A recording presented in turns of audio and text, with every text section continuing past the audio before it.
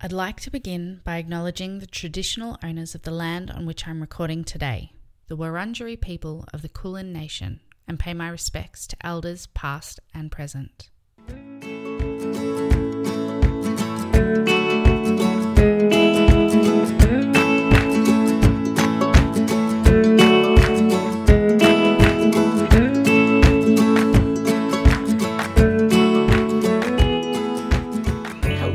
Extraordinary friends. Welcome to the third episode of Extraordinary Ordinary Podcast.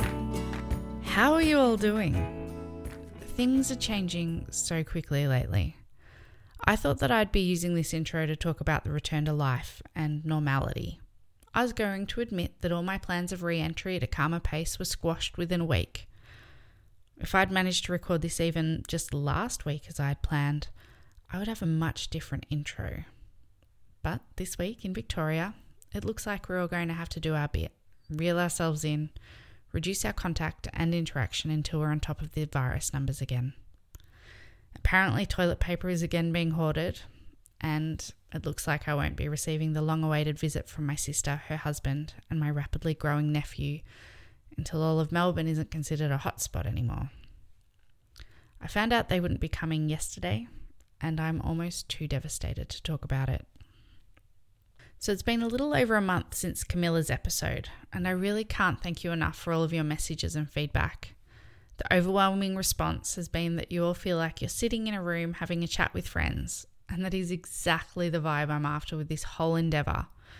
I love hearing your thoughts about the podcasts, and especially all the things you relate to or that you're learning, so keep the feedback coming. I know many of you were especially moved by Camilla's story, and the theme of grief and loss continued in the week we released the podcast. Sadly, her father-in-law Jeff passed away that week, and I want to extend my deepest and most heartfelt sympathy to Lee, Camilla, and their whole family. The week after the last podcast came out was a really intense one, actually. I had a lot of beautiful friends going through some really life-changing, heartbreaking stuff, all in this one time period. They're not my stories to tell, so I won't go into detail, and I actually find it's really tricky to talk about without seeming insensitive or like I'm co-opting other people's grief. But I can only really speak to my experience, and all of this happening at once knocked me around a bit. I was raw with the empathy I felt for the pain of their experience, and I think also by the powerlessness I felt in that I couldn't do anything to fix it, except be there and witness it.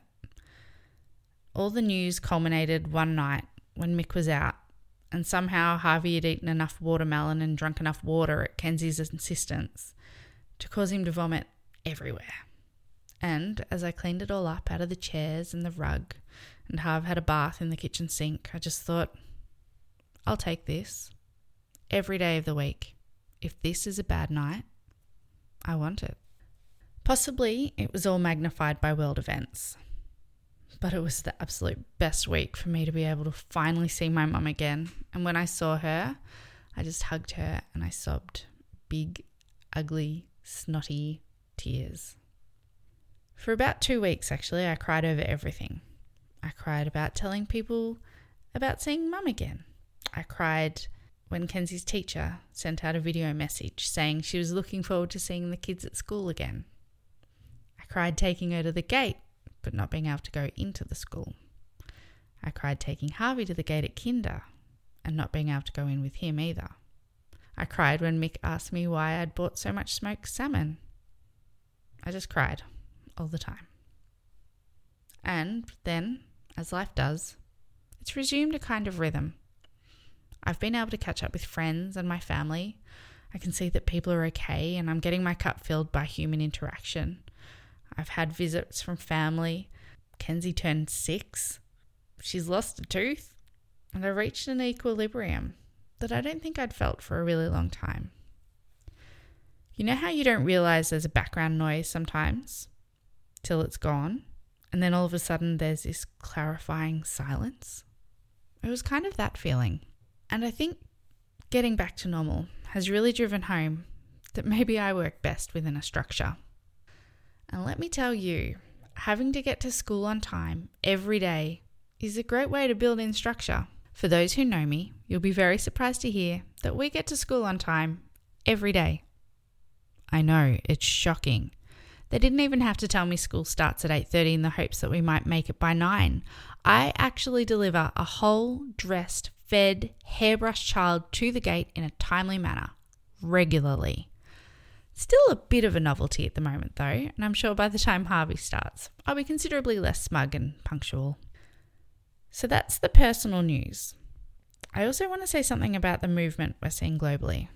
And this might get a little bit uncomfortable, so hear me out. And if it is uncomfortable, I encourage you to examine the discomfort, sit with it, and be honest about where that may be coming from for you. And if I'm way off, and you have some knowledge or education that I need to be aware of, I'm open and I'm learning. You may have noticed the acknowledgement of country at the top of the podcast. It's something that I wanted to do from the first episodes. And do you know what? I chickened out and I didn't do it, which is disappointing. It's literally the least I can do towards acknowledging the incredibly bloody and traumatic history that white Australians own as settlers on this land. Was I the perpetrator? No. Does that mean I get to ignore it? Also no. Some call it tokenism, but I always feel it means something when local community members and officials do it at the start of meetings and events that I've attended. But I've also seen the eye rolls and the muttering, and even worse, I've seen the flat-out rage this seems to provoke in people.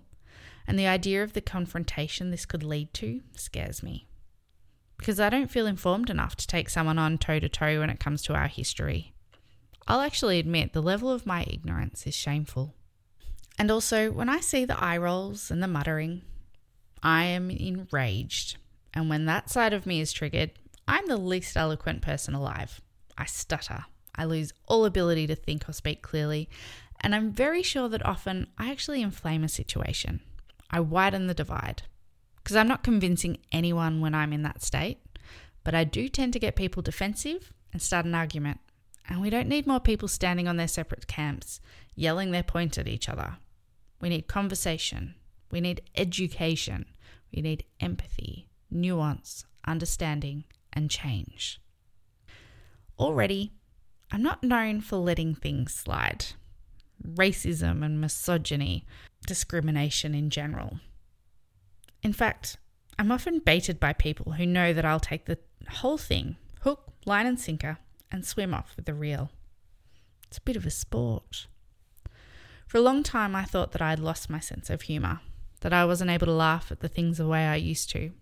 And slowly I've begun to realise that I'd just been laughing through ignorance for such a long time. And maybe those jokes were never actually funny. Now, this is how the conversation affects me. Someone who is white, middle class, and who has not been discriminated against for the accident of my birth, affording me a pale complexion. I get so tired seeing the bullshit out there, and I don't have to experience racism. Imagine how tired people of colour are right now. They must be deep in their bones, tired and angry. So when you hear an acknowledgement of country, how does it make you feel? Take a look around you. What is everyone else in the room doing?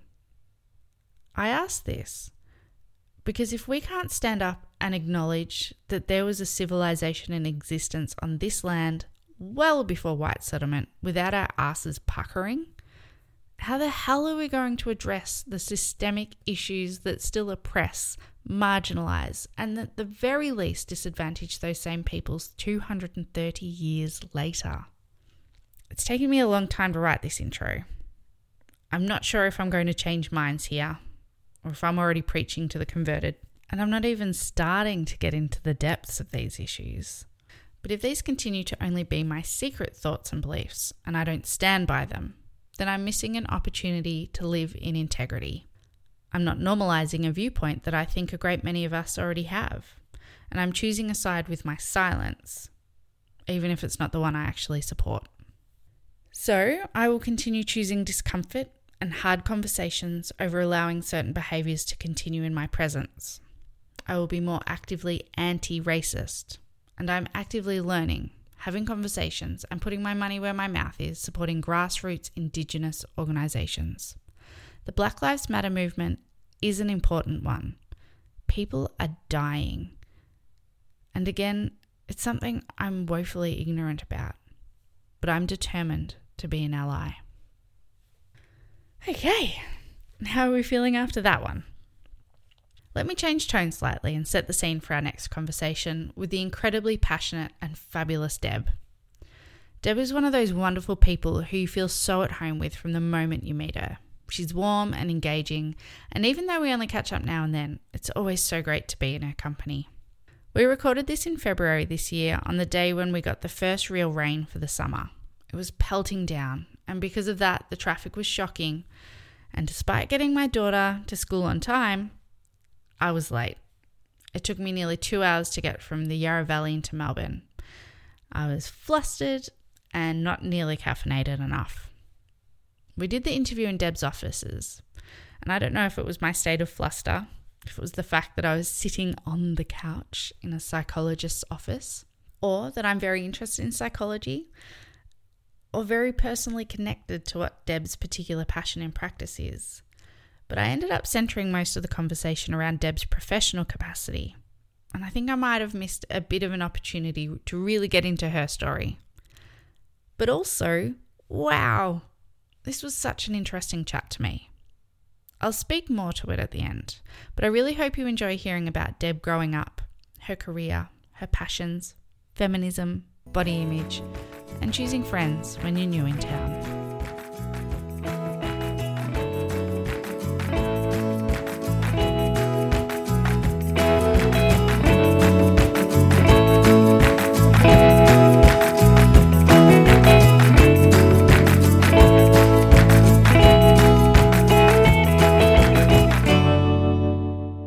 Welcome, Deb. Thank you for coming on The Extraordinary Ordinary. I really appreciate you taking out some time for me today. Thank you for asking me. That's all right. Yeah, you were one of the first people on my list when I told Steph that I would like to do a podcast and actually said the words out loud. Yeah. We wrote a list of people we'd have on and you were up there. So, it's an honour. Thank you. It's only been about 3 months worth of coordination, but we have made it happen. Busy lives. Absolutely. So my first question is, have you had an extraordinary or an ordinary week? It's been a little ordinary this week, I think. Yeah. As in challenging, I suppose. Okay. Whereas I guess I think of extraordinary as positive. Ah, okay. Yeah. Rather than it just being out of the ordinary? Yeah. Mm-hmm. Yeah. So, not a very great week then. It's been challenging. It's been a challenging week. Don't know that the weather helps terribly. And I'm probably a little too busy, and I'm not somebody who likes to glorify busy. I'd much rather be someone who makes space for rest and relaxation. That's a good practice what you preach type. Yes. Yeah. Yeah, which I'm not doing a great job of right now. Okay.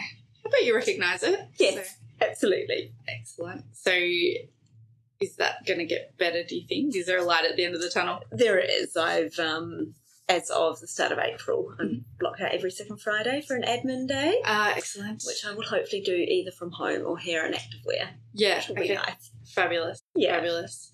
How do we know each other?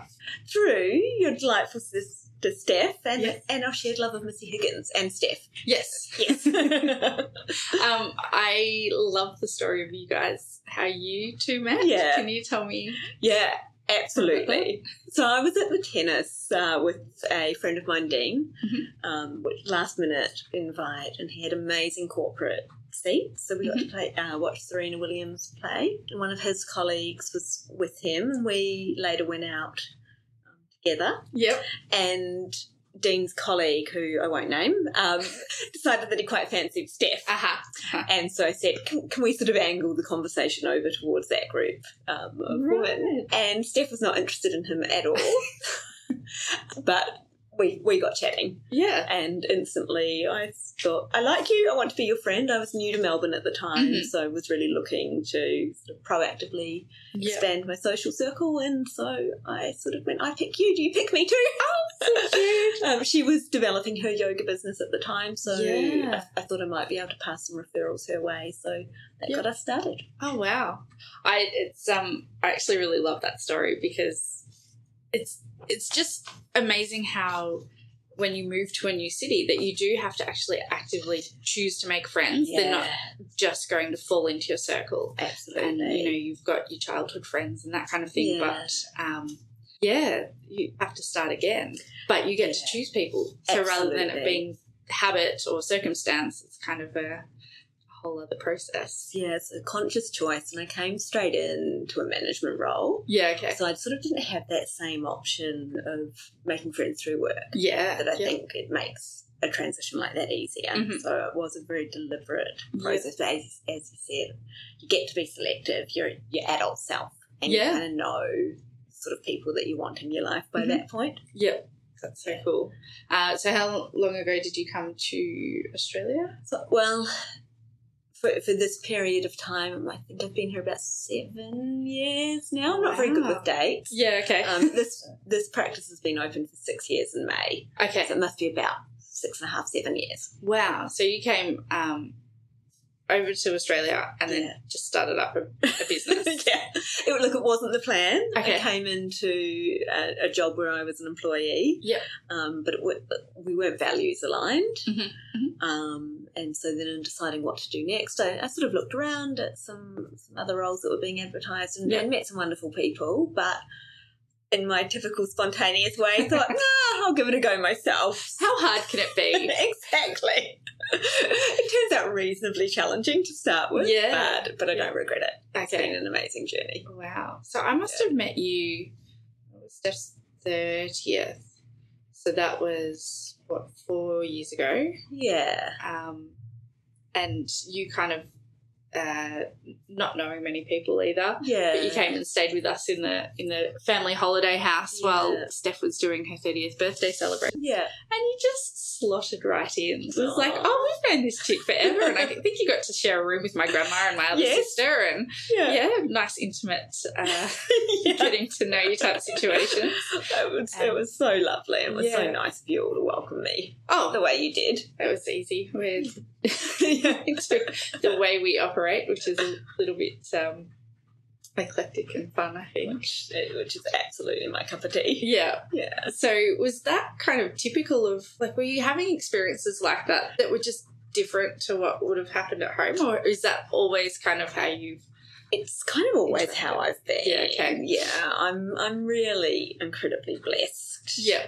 With the friendships I have and with the number of families that I feel a part of. Okay. In addition to my biological family, so I'm really blessed. I have friends, 20-year-old daughters now who ring me for advice. And who I've known since they were born, and I get so I'm really, really lucky in that way that I've met amazing people with open hearts and open families. That's really lovely. Yeah. So, grew up in New Zealand. I did. Dear listeners, you may have picked up an accent. Whereabouts? So I grew up primarily in a place called Rotorua, which is where all the thermal activity is. I was born in Gisborne and lived in Adelaide for 4 years. So I started school in Adelaide. Yeah, okay. And then moved back to Rotorua and spent most of my school years there. Mm-hmm. Are your parents both Kiwi? They are. Yeah. Yes. Yeah. And what were they over here for? So Dad's a psychiatrist. Oh, okay. So he was doing his psychiatry sort of training and residency in a hospital in Adelaide. Right, okay. Yeah. Is that common that there's a bit of a, having to... Yeah, I know I have friends from high school who did a lot of their medical degrees over in New Zealand, and then they came back over here for, post-grad type stuff. Yeah. And is that... I actually don't know the answer to that. Okay. I think certainly probably back then the opportunities in New Zealand were fairly limited. Yeah, okay. and I've certainly heard of people doing, sort of a 6-month rotation, but I'm not sure actually. I wonder if it's like a bit of a group agreement. A group agreement. A trans-ditch agreement for job opportunities. It's certainly the Psychiatry Board is a Royal New Zealand and Australian Psychiatry Board, so there you go. It could be. And what would you say your childhood was like? And I should also say, Debbie's a psychologist, so... I mean, in some ways, my childhood was very normal because that doesn't exist. We all think our own childhood is normal until we get out in the world and see what everyone else's has been like. My parents did a really good job, I think, of not making us grow up, being aware of the hard places they had come from. So I grew up, there were certainly challenges and hard times, but I grew up feeling like I sort of just fitted really nicely into the middle of society, and I sort of had a very comfortable life. Yeah. Nice. I went to boarding school a couple of times, which I didn't appreciate the first one, so I'm not sure I made the most of it, and the second one I didn't particularly like. Okay. And was that for the opportunities the boarding schools were going to provide, or is that... It was because probably my family were going through some difficult things. Yeah, okay. And I was becoming a teenager, and that was one extra difficulty that they didn't feel they could manage at that time. Fair enough. Yeah. And would you send a child of yours to boarding school, do you think? Would you do it? It's that really interesting question, and because people's response is often, oh, you poor thing. Yeah. And I don't necessarily think of it that way. I think New Zealand's really different than Australia in that there's so many rural communities where, and that wasn't the case for me, but a lot of the people I went to school with, there really was no other choice that didn't involve an hour and a half on a bus each morning and afternoon anyway. So I think if I found myself in that sort of circumstance, I might. Yeah. I think somewhere like Melbourne, when there's so many local opportunities, not a chance.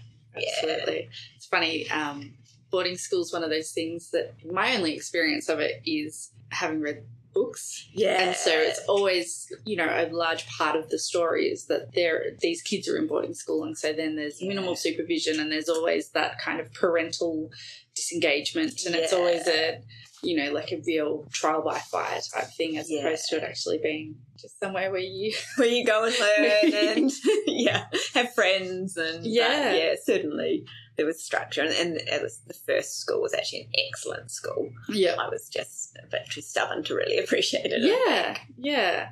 Well, and it would be a big growing up type thing, even if it's a warm, nurturing environment and not at all like Hogwarts. It's still And I'm learning curve. Actually, as an adult, grateful for it. My independence and my self-reliance and the opportunities that I really had a chance to really develop my own personality. I'm quite different. My family sort of is a bit different from them, right? And I think having a chance to grow, and challenge some insecurities and learn to be independent and confident. Really had a positive influence. Wow. Do you think that was supported at the boarding school? It must have been, I suppose. I don't specifically remember. Yeah, okay. But I certainly developed a voice. Nothing wrong with a voice. No, exactly. Yeah. Really cool. And so you completed high school, and did you know what you wanted to be growing up? Did you already have an idea of that? I did. Yeah. I think I was about 12 or 13 when I first decided I wanted to be a psychologist. Okay.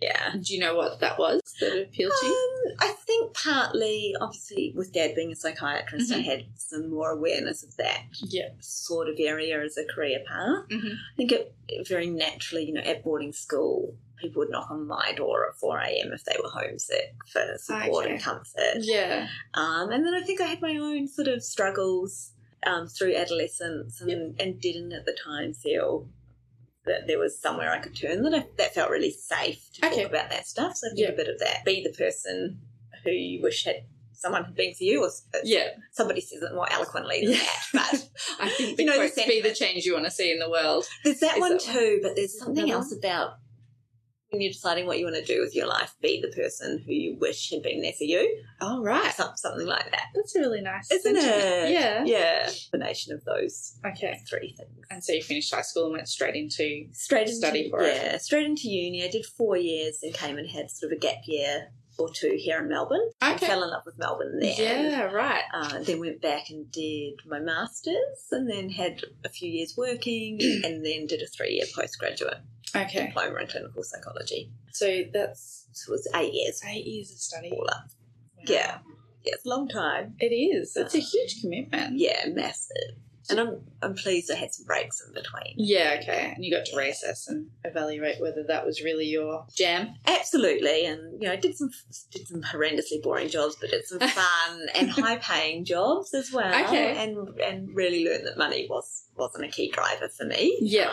Which helped me go and really, really apply myself to that last 3 years, which was pretty full on. Okay. Do you have to do the last 3 years to be like a one-on-one psychologist? It's a little bit different in NZ than it is here. Mm-hmm. There are some pathways that are less intensive here, although they're looking at, I think, phasing those out. Right.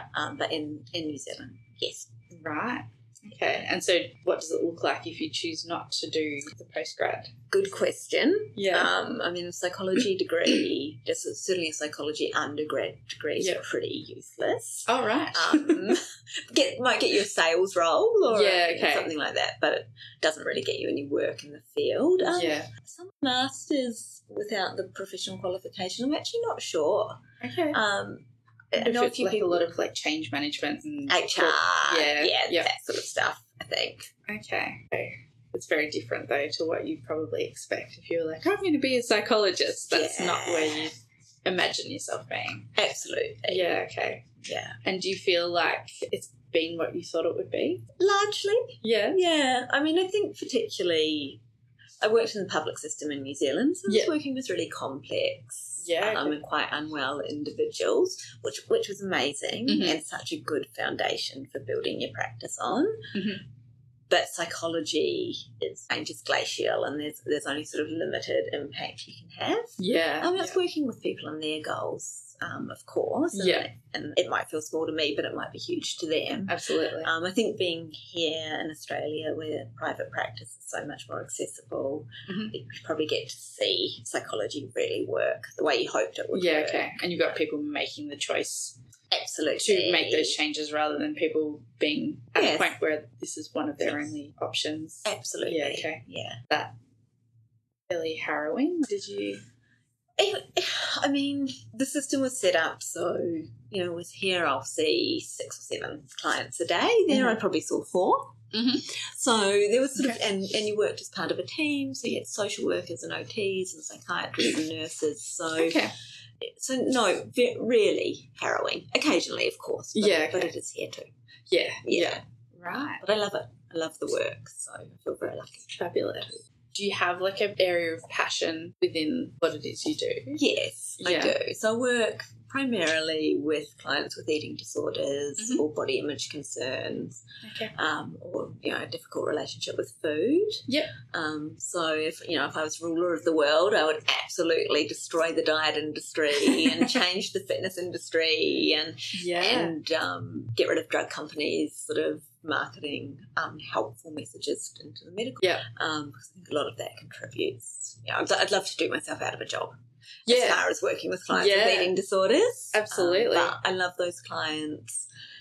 They're all amazing individuals. A lot of psychologists don't like that because there's medical risks and complications that you need to manage in a way you don't with a lot of other mental health disorders. Yeah, okay. So I'm lucky to have found a niche. Yeah. Does that mean you have to work quite closely with medical practitioners? Yeah. Yeah. So have everyone on the same page? Yeah, absolutely. So dietitians and GPs are absolutely essential. Yeah. And then depending on severity, maybe other. How much retraining do you have to do of those medical professionals around their attitude and... Good question. Yeah. A lot. Yeah.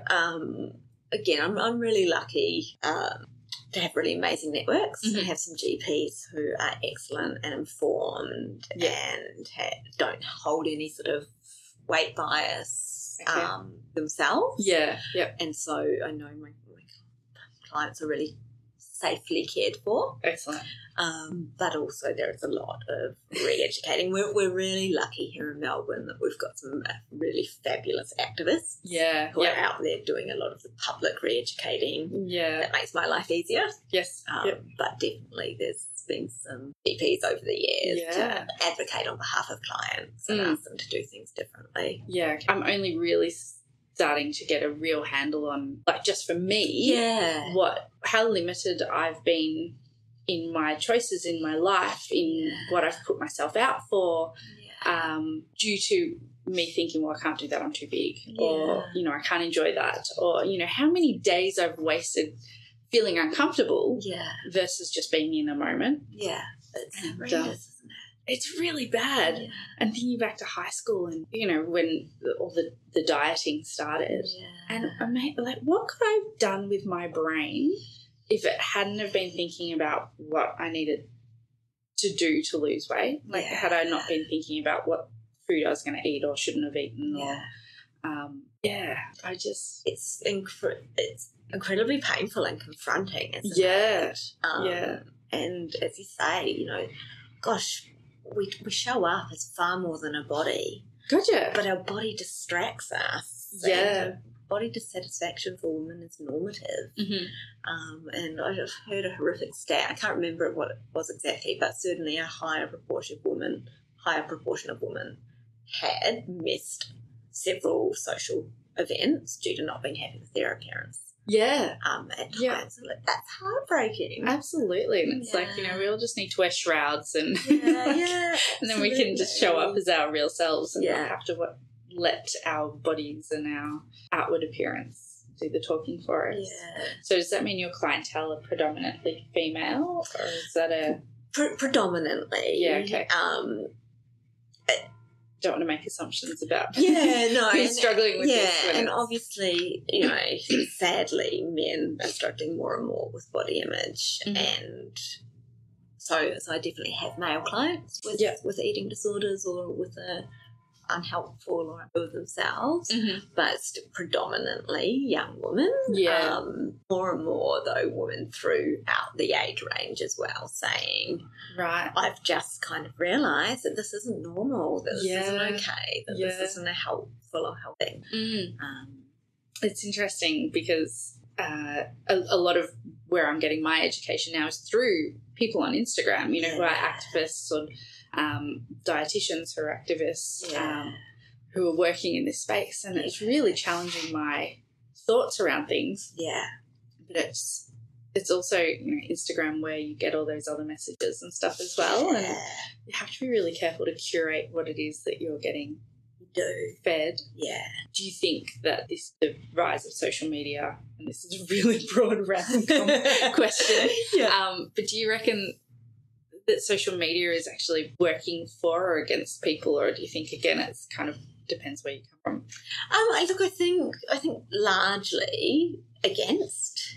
I think people are becoming a little more savvy and a little more informed, but I think comparisons are such an easy thing for us to do, and a platform like Instagram provides a really biased group of people to compare ourselves to. Absolutely. And we don't get arrested. No. So, I certainly do Instagram audits with my clients. Yeah, okay. Right, no, get rid of them, and this person, when they want to and as they're ready, of course. Yeah. But I think our brains believe visual information. We're quite good at questioning. If we hear somebody say something, we can sort of say, that doesn't sound right. And I think we're more discerning about what we read as well. But if we see an image, even if we can say that's probably photoshopped, there's still a level of belief in the image. Right. So I think that's how visual platforms so you give it more credence just as a matter of kind of habit. Yeah. I think, and I have not seen any science that supports this, but if you think about from an evolutionary perspective, people have probably been able to lie and be dishonest for centuries, whereas it's only reasonably recently we've been able to distort visual images. I think our brain probably hasn't caught up. That's really profound. I'm sure somebody's writing a paper on it. Yeah, I bet. But that's so true, isn't it? Yeah. It's a bit like us adapting to new food types and new sedentary behaviours and that kind of thing. But I guess it's all part of the wiring, isn't it? I think so. Certainly, intuitively, that feels right.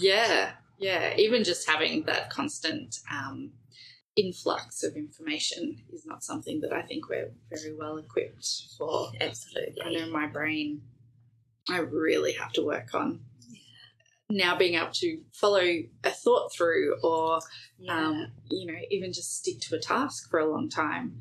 It's a really invasive Absolutely thing. Yeah. And I did see some research that shows that our brains are already changing, that our attention span is reducing, but our ability to have multiple things that we're attending to is increased. Oh, really? Right. Like we sit there and we watch a movie and we're on our phones. Yeah. And we're flicking between different devices and so it makes sense. It does. I really hate that though. Yes, I hate sitting watching a movie and I'm like, I didn't see any of that. But I can tell you who's just, who's posted what. Yeah, who's on holidays right now. Jerks. Yeah, that's really interesting. And so this area of passion, where did that come from? So I hope my mum never listens to this, but if she does, sorry, Mum, we've had this conversation.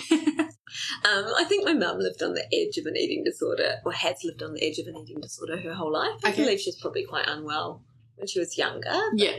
But certainly I grew up believing there was a particular number that it was bad to be above. Yes. Okay.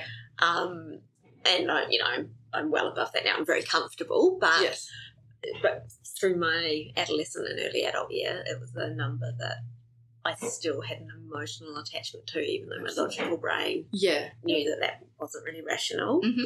I was lucky. I never really, though, got tempted to do a whole lot in pursuit of that. I think perhaps because I'd witnessed what I didn't ever want to be. Absolutely. And then a very dear friend of mine was really unwell with anorexia during our undergrad degree. Yeah. We almost lost her. It was sort of a she almost died moment that turned things around for her. Right, okay. So I think having those sort of couple of personal influences, like wanting to understand that, wanting to help people that are still struggling with that, I think is where it started. And then I was lucky enough that within a year of my career, I initially started in adult mental health. Okay. But a role came up in a specialist eating disorder unit. Right. So I got to work there 2 days a week and just loved the work. Is it an area where there is a lot of research? Is it something that's, I guess, you've been doing it now for how long? 10, 12 years, something like that. Yeah. So is there a lot there yet, or is it something that there's a lot of learning still happening around it as you go? There is loads of research. Yeah. I think it is well recognised as a really serious problem. So there's loads of research and good quality research and an evolving evidence base of treatment. In saying that, I'm not sure we've nailed it yet. Yeah, okay. It still takes us much longer to treat than a bunch of other mental health difficulties. Yeah, okay. It still has the highest death rate of any mental illness. Yeah. So we've got a way to go. And I think the research so far is really on the individual work, which is super important, but we also need to smash the patriarchy and, and then Praise sister. So it's so pervasive, isn't it? So pervasive. And it's so normalised. Absolutely. That, it's like, I just read Claire Bowditch's book. Have you read that? Yeah, it's amazing. But she's like, when I was at my sickest was when I was getting all of the compliments and people were praising what I was going through. Yeah. And how normalising is that? How cementing is it that this is a state that you should be in? Absolutely. For other people's approval. Yeah. Yeah. It makes me incredibly angry. Yeah. And so, the feminist in me certainly keeps the passion going. I don't know that I was aware of my feminist leanings when I first started to pursue or when I first developed an interest in this area, but it certainly keeps the passion there. Absolutely. Yeah. It's one of my questions here, and I haven't ever got around to actually asking it, was, are you a feminist? Yeah, absolutely. Yeah. Yeah. That's so cool. Do you have an idea of when that hit as a understanding for you? Yeah, in some ways I think I probably always was, but I certainly didn't have a name for it. Mm-hmm. And I've always been a fighter for equity. I can remember at the second boarding school I was at hearing that some of the bullying that was happening to the junior boys by the older boys, and marching into the deputy principal and sort of saying, you've got to be aware that this is happening and it has to stop. And so I think I've always been an advocate for people who I think aren't being heard or aren't being valued or are being mistreated. And sadly, the more you get exposed to society, the more really how pervasive that is amongst females, how normalised inappropriate sexual advances are. Absolutely. And so I think it's just been a constant evolving. I find it hard to believe that anyone could be a psychologist and not be a feminist. Okay. Because we're so exposed to the inequity and all of the barriers. And the damage that actually... Yeah. That's really interesting. So it's sort of a constant evolution, and so many of the clients I work with, and I feel it even within myself a little bit, there's this pull between this intellectual feminist voice and the socialised woman. Yeah. Yep. And that sometimes they pull us in opposite directions, and that's really hard and really can be a cause of shame. Yeah. And internal distress. Absolutely. I've identified as a feminist for quite a while. Yeah. And that came about from, I read a book, Caitlin Moran from the UK. She's a bit of like a media personality, comedian. Yeah. And she wrote a book called How to Be a Woman. And she's like, how to identify if you're a feminist. It's like, do you have a vagina? Yes. Do you want equality between men and women? And it was like, yeah. Yes. And then the rest of the book, kind of gives more information around that. But then now I listen to so many podcasts, and one of my favourites, The Guilty Feminist. Yes. I'm learning so much and becoming so much more aware. Meanwhile, I'm a stay-at-home mum with 2 kids, and it's like I've got to stop listening to like feminist podcasts while I'm doing the dishes, because here I am, we like smash the patriarchy. Yeah. But then in the same breath, it's like, okay, but this is how it works for our family, because this is how it works within our society. Like, it's confronting, hey? It is. And so many times I'm like, what am I going to do all of this rage? But at the same time, it's like, okay, but I've got to go get the kids from school, and, I've got dinner prepped, and, it's just, it's such a strange kind of tension between the two. It is. Yeah. And I talk to people about it every day. Yeah. Okay. So, you're certainly not alone in that dichotomy within you. Yeah. Okay, cool. And we should all have the right to do what works for us. Yeah. Right? Yeah. It's just balancing that. Absolutely. The picture. And then I question how much of it's right, because that's how it's been set up, and that's the assumption. My husband works very hard, and he's also got a capacity to earn so much more than me. So it does make sense. But then listening to things around parental leave rights and that kind of thing, he was never given that opportunity. And so how fair is it actually? What? Where was the equity? Where was the chance for you to say, stay home at 6 months and look after our kids? Absolutely. And I'm going to go and do this qualification that grows my earning capacity, or... Exactly. Yeah. So, it's an interesting one. Yeah. Do you secretly work on your clients so that they understand what feminism is? It's one of those ethical issues where I have to check myself and make sure that I'm meeting their needs and not pushing my values onto them.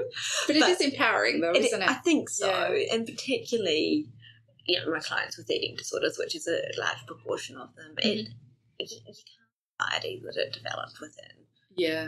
And so it's almost impossible, I think, to have that conversation without discussing feminism. And it's very rare that I've had a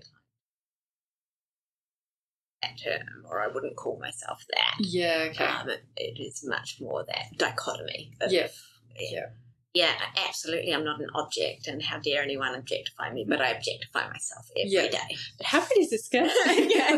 Yeah. And I certainly try my very best to never compliment anyone on their appearance. Yeah. And because there's so much else to compliment people for, right? Mm-hmm. People are amazing and interesting. But sometimes I still hear it having slipped out. Yeah. It's so, I know a few people who, they're working very hard on their health, and you can see it in them physically. Yeah. But I'm so, I'm like, I want to encourage them because I know it's important to them, but I don't want to make it what's important, if that makes sense. Absolutely. And again, I guess it's that tension. Yeah, and I think absolutely that we need to support people and not put our values and beliefs onto them. Yeah. The word health is so funny, though. It's used to justify a bunch of behaviours. And you think about a healthy bank account means it's got loads of money in it. Mm-hmm. A healthy sex life means you're having loads of sex. But for some, healthy food means an absence of anything. Yeah. And a healthy body means shrinkage. Yeah. And so it's not, health in any other capacity tends to mean abundance. Yeah. But somehow when it comes to food and a woman, less than. Mm-hmm. So I think the diet industry and the fitness industry really misuse that word. Yeah. And I'm seeing it a lot more as well. Yeah. They're going, okay, well, we're not calling these diets anymore. Yes. Where, you're having a lifestyle overhaul. Yeah. Which, there's still, there's room for it, but it's not, Absolutely. We do need an abundance of colours and, nutrients and energy. And it is great for our body to be fit enough to do the things we want to do. Yeah. All of those things are positive. Why does weight loss need to be discussed? Yeah. Why does the shape or size of someone's body need to be a part of that? I think we need an abundance of sizes and shapes and forms as well. Look at all the different plants in this room. None of them look the same. They're not meant to. And they're beautiful. They are. This idea that all bodies should be the same is absurd. It's very damaging, isn't it? I'm very aware of it with the kids. I bet. How do you navigate that? It's been quite hard. My daughter is very tall and slim. Yeah. And that's not because of anything that anyone has done. That's just what she is. But already some family members compare her to other family members. And she's 5. Yeah. So, and it's not that... No one's intending harm. No. And hoping that those small messages are not going... I've got other messages that will drown out the small messages. Yeah. But it's very interesting to see how pervasive that is and how normalised it is that you would comment on a 5-year-old's body. Yeah.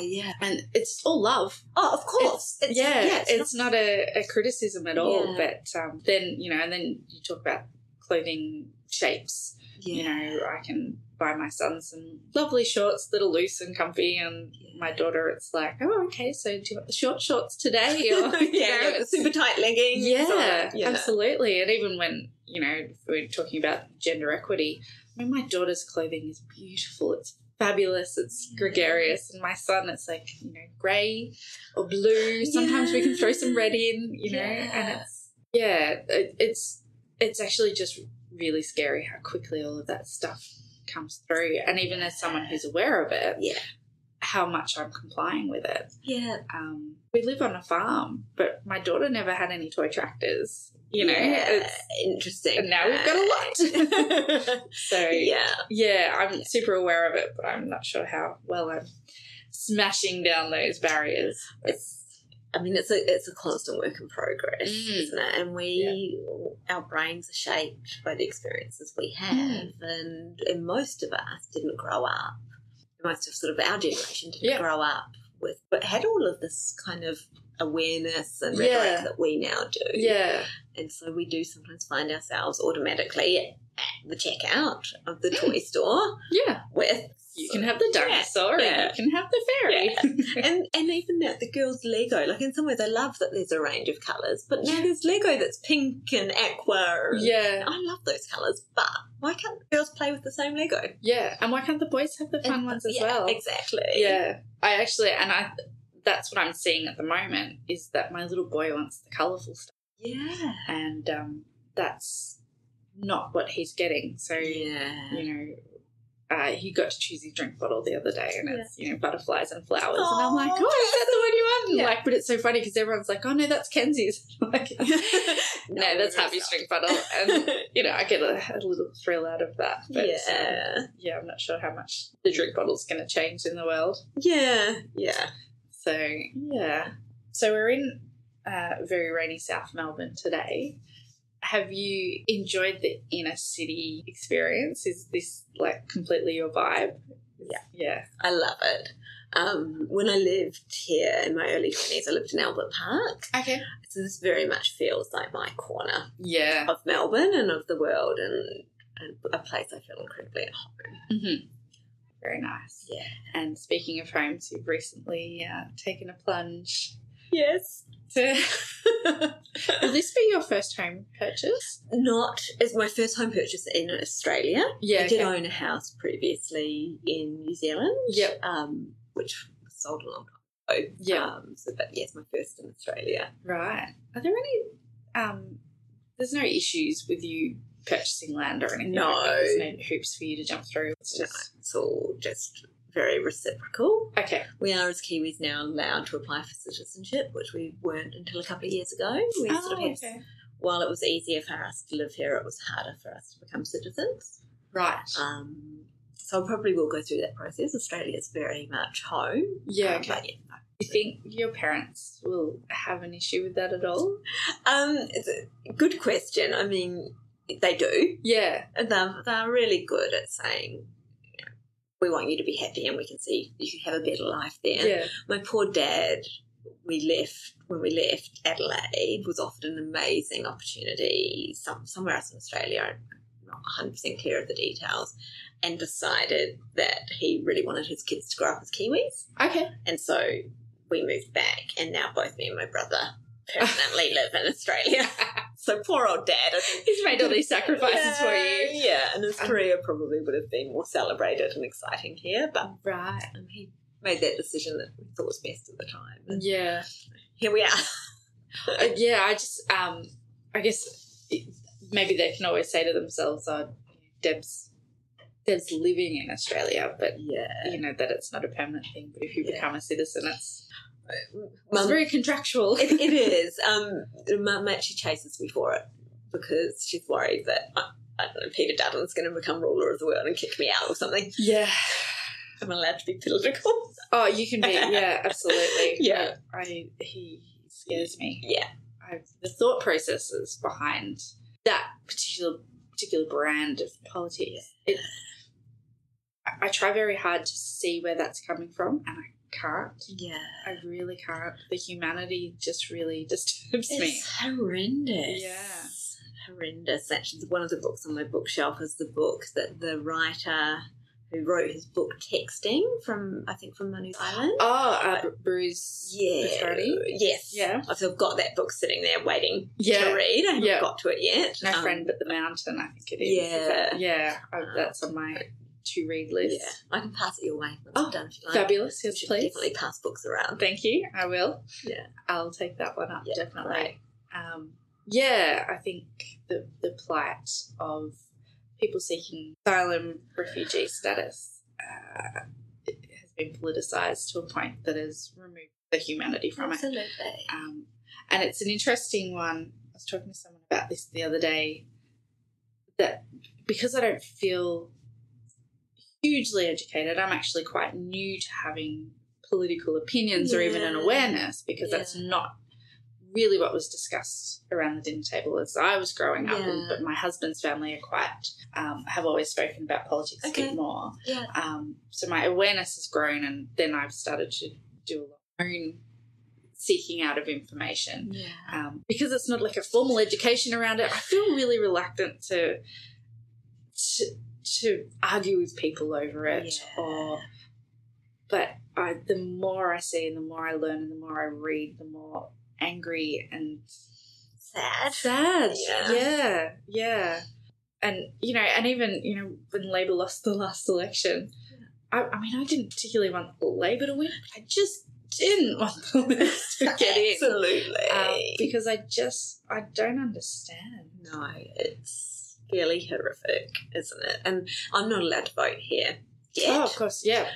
So I'm similar to you in that I do often hear myself say, look, I'm not sure I'm educated enough to have a strong voice in this conversation. Yeah. I've certainly got my strong views and the bits I've dipped into and the bits that are really hard to ignore, like refugees. Absolutely. Refugees are being treated. Yeah. I certainly have strong views on, but I would like to be more informed. Mm-hmm. It's on my to-do list. One day. Yeah. Yeah. So as a Kiwi and having Jacinda Ardern she's so good. As a role model. Yeah. She's just, I mean, you don't want to glorify one person. But she's obviously leading a party who have all got some really humanitarian views. Yeah. They're progressive. Absolutely. And I'm not anti-conservative at all. Yeah. In what conservatism means versus being regressive. Yeah. Hard edge, right wing. Exactly. Yeah. But I like that they're moving with the times and creating that space and being proactive rather than reactionary. Yeah. Absolutely. Yeah. Relatable and having open conversations, I think. And of course it's politics, and I certainly know that not everybody in New Zealand is completely in love with her. Yeah. But I did, when I went back recently, have dinner with some old family friends who've known me since the day I was born. Yeah. And they're quite extensively involved in the Labour Party. And so they had photos of them with Jacinda. I'm so jealous. I just want to touch that arm that you put around her. She's certainly inspiring. Yeah. So was there much of a political understanding in your household growing up? It's not something we talked about loads. Yeah. And again, I think probably because I was at boarding school for a bunch of my high school time, I probably missed awareness, some of that conversation around the dinner table. Yeah. But no, my family weren't. They voted and they cared, but they weren't passionately political. Maybe that's the privilege that we've all had of having quite great societies to live in. That we haven't had to really take a stand. Yet. Yeah, absolutely. Yeah. That until sort of the last few years, it's felt like there'll be subtle changes and you have an opinion one way or another, but your world's not going to change hugely. Yeah. No matter who gets in. Absolutely. And I mean, to be honest, my world's not changing. Yeah. But I feel like those who are marginalised and have less choice are really going to see more and more pressure. Yeah. It's an interesting one. Yeah. Do you think that when you were young that you could have imagined what life looks like for you now? Is this how you pictured being a grown-up? I don't think so. Yeah. I can remember walking home from school once and talking to my childhood best friend, Rach, and saying, the year 2000, we're going to be 20. No wonder what the world will be like then. Yeah. But I sort of don't. Maybe it's part of being a fairly in the moment but also impulsive person. I didn't have a great life plan. Yeah, okay. I think I knew from when I lived in Melbourne in my early 20s that this is where I wanted to end up. Yeah. So being back in Melbourne certainly feels right, like what I always wanted to do. Yeah. Certainly never saw myself as a business owner. Is it just a lot of admin? It is a lot of admin. and it's a business admin. Yeah. So I manage all of the referrals and so the day-to-day running of the business. And there's just a lot of clinical admin as well. I have to write notes for every person I see. Absolutely, and then follow up and make sure that letters are written to GPs and all of those things. So I do feel like I'm doing sort of 2 full-time jobs at the moment. Did you understand that would be a large part of being a psychologist? I don't think so. Yeah. And in New Zealand, I guess public services have much more space for outpatient psychology than they do here. And so I don't think we were prepared for the way that we work here in Australia, where it is, private and you're seeing more clients a day and you've got 7 hours of face-to-face time plus. Yeah. other health professionals I know it's all kind of the same thing. Yeah. It's like, I got into it to be with the people, and all the follow-up stuff's actually the real... That's the hard part of the job. Yeah. Absolutely. That part of growing up where you're like, oh, God, Yeah. so much paperwork. This is adulting. I want to go back. How many forms did my mum fill out just so I could go to school? Yeah. The other thing I find really interesting about you is that you're a diehard Tigers supporter. And I find it so funny that you've kind of like adopted a city and then completely gone hell for leather for a sporting team. Yeah. And you're probably one of the strongest supporters I know. And obviously you're very into your sports. Yeah. But has that really sealed for you that move, that belonging? And I think it's been a big part of it, Yeah. of that sort of Melbourne feeling like home. Mhm. And I actually wasn't a massive sports follower in NZ. Rugby kind of bores me. Okay. I might never be allowed back in the country. I've definitely watched the All Blacks in a World Cup, but it's not a game that I love. And I hate winter. So having the footy to look forward to in winter in Melbourne has been amazing. And I sort of fell upon Richmond a little bit by luck, a little bit by influence. Yeah. And they were absolutely the underdogs when I started supporting them. So, very me. But Giving the voiceless a voice. Yeah, exactly. I've been very lucky to see. And 2016, I spent the year from the sideline yelling, "Get a psychologist!" and they did, and they started winning. Yeah, okay. Well, you heard it here, folks. Deb's influence really helped their performance. Would you have, I guess, been involved in sport back in New Zealand as you are here? I don't think so. Yeah. And I think, You're a die-hard tennis fan. absolutely. I couldn't get an appointment with her in January. No, the tennis was on. Don't book anything else.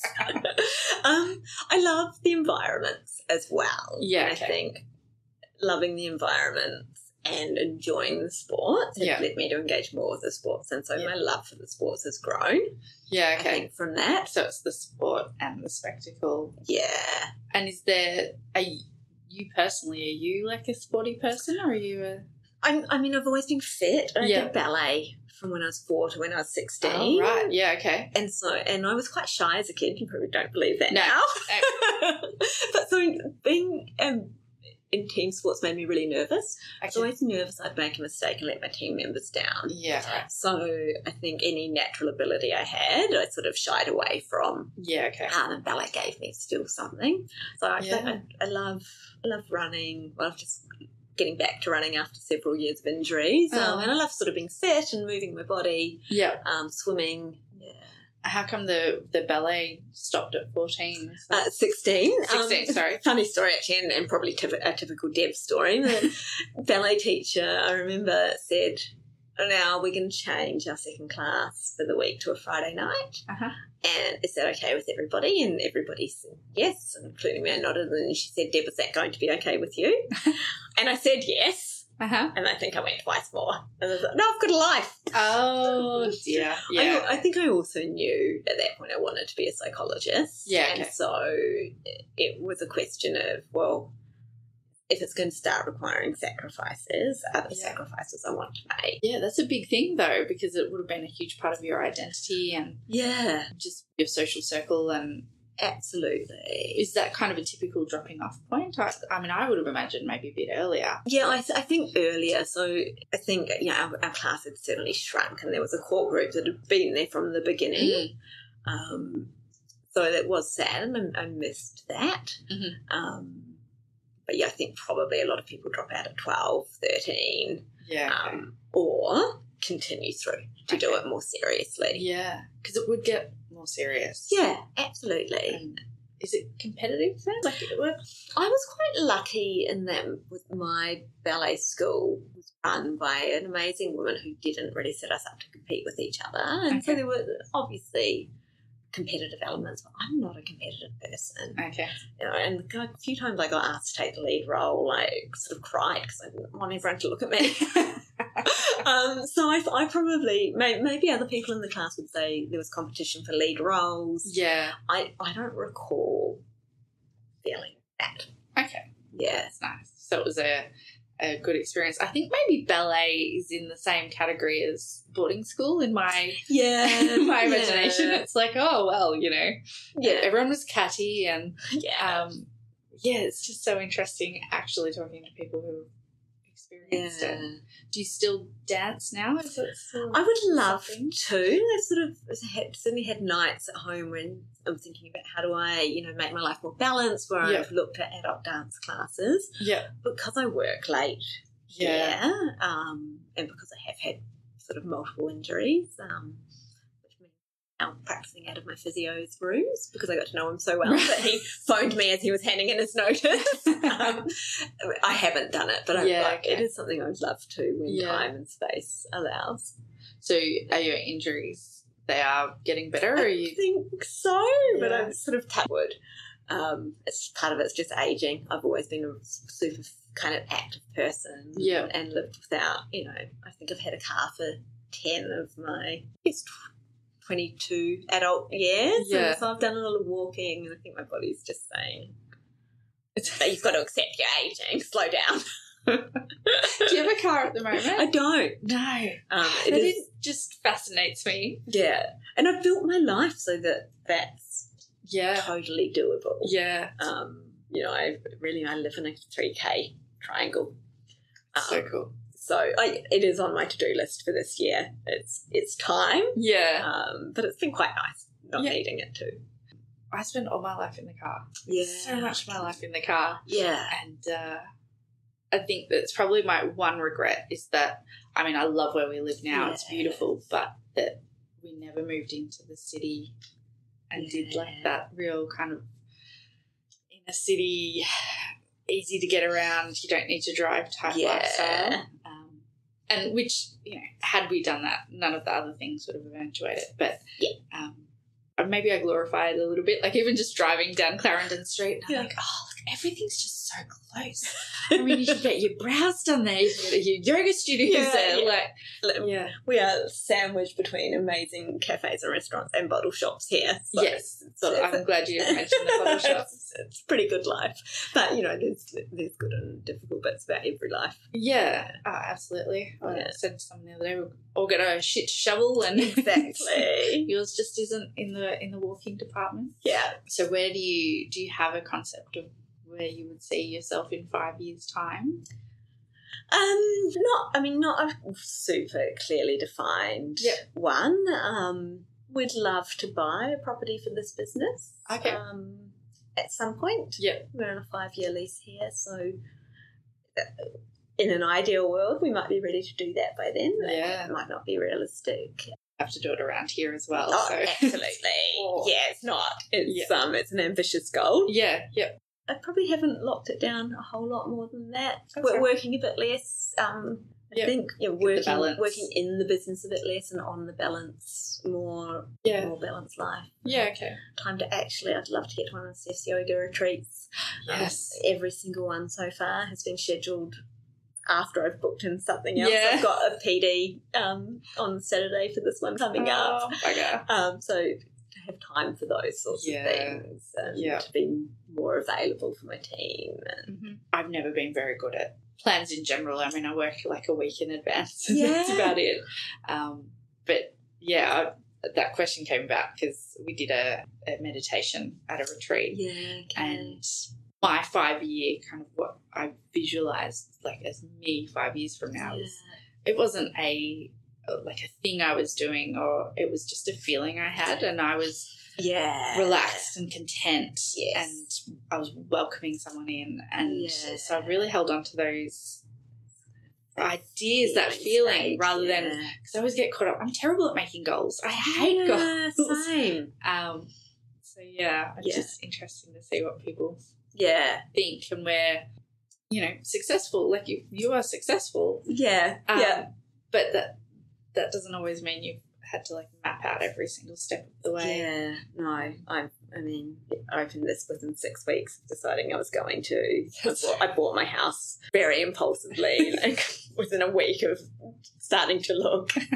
So I guess I've got an innate knowledge that I'll make things work. Yeah. But, yeah, plans. Who's got time for that? Does that mean, like, are you good at pivoting? Are you good at, say you open the business and it didn't quite work out? Yeah. Do you kind of go, oh, that's not working, and then do you turn quickly? Good question. Yes and no. Yeah. I'm good at restarting. I'm not great at letting go. Okay. So I think I would have found it really hard had this not gone well. Yeah. To accept a sense of failure. Absolutely. And say no. Yeah. I just need to walk away. But once something is done, then I am really good at going, okay, well, what's next? And how do I redirect myself? Okay. Amazing. That is a very nice point to stop at.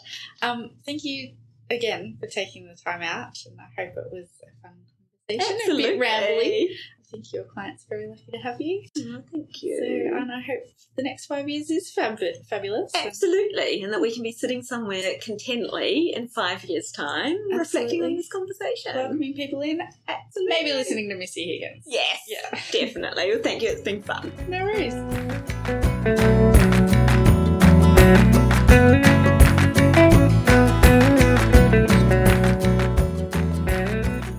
So that was Deb. Don't you just want to snuggle across the couch from her and let her walk you through all of the solutions to life? Most of our catch-ups have incorporated a Missy Higgins concert, and so my thoughts and memories of Deb and my favourite songs are all blended up in a lovely ball of well-being and singing our guts out to Scar. I just love the story about how Deb and my sister met. How amazing that as an adult we can go out and meet and choose the people we want and need in our lives. How fulfilling. And I've been so lucky to have some great friends from high school who I get to catch up with, and I love them dearly. But I'm also getting to meet new people, and it's so fun and rewarding. And I don't have all the same hang-ups that I did when I was younger that my school friends have had to watch me peel back while I reveal my true self. I just get to show up as me and find the people who click. The quote that Deb said, the one I tried to correct her on, about being the person you wish you'd had when you were young, that one stuck with me. Because that's kind of why I've started this whole thing. These conversations are about sharing our stories so we can see how okay it is for us to just be ourselves. Because we've all got the weird hang-ups, the idiosyncrasies, and the desire to be seen and heard and accepted just as we are by the people around us, but also most importantly by ourselves. And Deb being a professional in the mental health sphere about body image, she kind of is the person I needed when I was growing up. I'm working really hard to unlearn a lifetime of low self-esteem because of the way I looked. I was first aware of being fat when I was in primary school. An adult in my life used to call me Elephant Girl. Now let me start off by saying there was never anything wrong with me. I was always a normal kid. But what a foundation to begin growing a body on. When I hit high school, I became super aware of my weight. I think some of my helpful male classmates pointed it out to me. But I can't even tell you how that played out. I can't remember specifics, just the feeling of severe shame about my body. Let me tell you again, I was perfection. Nothing needed changing. I insisted on only wearing the school winter skirt instead of wearing the pants because I was so worried that people would be able to see my bum wobble in the pants. So from year 7 onwards, during winter, I was cold. Also, knee-high socks that actually stay up don't exist, so I was also relegated to having to pull my socks up every 10 steps or so, and don't think I was alone in this. I started my first proper diet when I was about 15 after I'd started working at a local bakery, and I really did start putting on weight then. I used to get a big box of all the food that was being thrown out at the end of the day and take it home. Except I finished work at 5:30, and my house was a good hour and a half bus ride home. So I'd have some baked goods while listening to Blink-182 on my Discman, and then I'd go home and have dinner. I knew this wasn't good. Eating fatty things was bad. So on the days when I was working, I'd buy myself a 60-cent roll at lunchtime, and that would be all I ate for the day. So by the time I was ready to go home at the end of my shift, I'd be starving. I'd eat the eclair or the donut or the sausage roll, and the cycle of loathing and shame would continue. Then Mum took me to a doctor, and the doctor showed me the prop, the fat prop. a gelatinous 1 kilo rancid yellow coloured piece of rubber, pretending to be the fat, and told me I needed to lose a certain number of those to be healthy. I actually can't tell you the number, and it doesn't matter. With that very graphic, ugly and gross example, I realised again just how disgusting the extra size of my body actually was. The doctor prescribed me a diet of vegetables and protein only. No sauces, no bread, pasta, rice or dairy. And mate, the weight started falling off me. I got compliments from friends, teachers, parents of friends and my family. It was lovely. And it turned into the only thing I had any energy or brain space for. I truly believe that along with the weight, I dissolved a giant chunk of what made me interesting. Because now, what I was in constant pursuit of was a feeling of self-worth according to somebody else's measurements. And that's not where a personality thrives. But I didn't really have any knowledge about nutrition or planning skills, and I was never actually very good at asking for the things I needed. So often for lunch, I would buy myself a bag of mushrooms. They had protein, didn't they? I'd buy some chicken pieces from KFC and peel off the coating. My friends would eagerly help me out with those bits, and I'd hate them a little bit for being so skinny and still getting to eat the yummy bits. I didn't do very well at school. When I think about my time at school, I remember being cold, fatigued, constantly anxious and hungry. As an adult now, I can recognise that there was no way I'd be able to concentrate or learn in those conditions. But I guess at the time it was just another thing that chipped away at my esteem. I'd leave school with good intentions about writing that essay or completing a chapter in a workbook, only to have completely forgotten those deadlines even existed by the time I was in my room ready to study. Tell me, what could I have achieved if my brain wasn't 100% consumed with calculating what I was allowed to eat next, if I'd had 2 pieces of toast at breakfast instead of just 1? Who could I have been in the world if my entire self-worth wasn't based on what I should be instead of what I already was? Fuck, that makes me sad and angry. And that was just high school. I've tried different diets almost constantly from then on, convinced each time that I was onto the exact right one this time, and that the previous ones hadn't worked because I had terrible willpower or because I hadn't taken out the right food group. The greatest freedom I've ever had was after I did hypnotherapy for weight loss. Do you know, that feeling lasted for at least a year. I couldn't tell you if I lost weight or not in that time, because the hypnotherapy didn't stop me from getting hungry or enjoying chocolate. It relieved me from caring about my weight, because for the first time ever, I didn't know what it was. For the first time ever, the space I took up in the world had nothing to do with the value of my contribution or my happiness. Unfortunately, that feeling has worn off, and I've actually become very aware lately of the fact that every time I try to control my eating, it actually gets worse. It's such a cliche. The deprivation triggers binging and my old habits sneak back in. So in the course of writing this outro, I've convinced myself that it's time to go back to a professional and get some help deprogramming a lifetime of bullshit. Thanks for the therapy session, guys.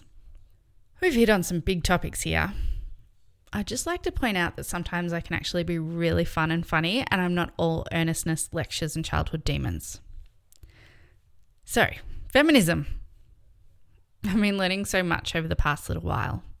Podcasts actually have really opened up my world, my understanding of my place in it and how the systems that surround us have such a huge impact on us as individuals and as a society.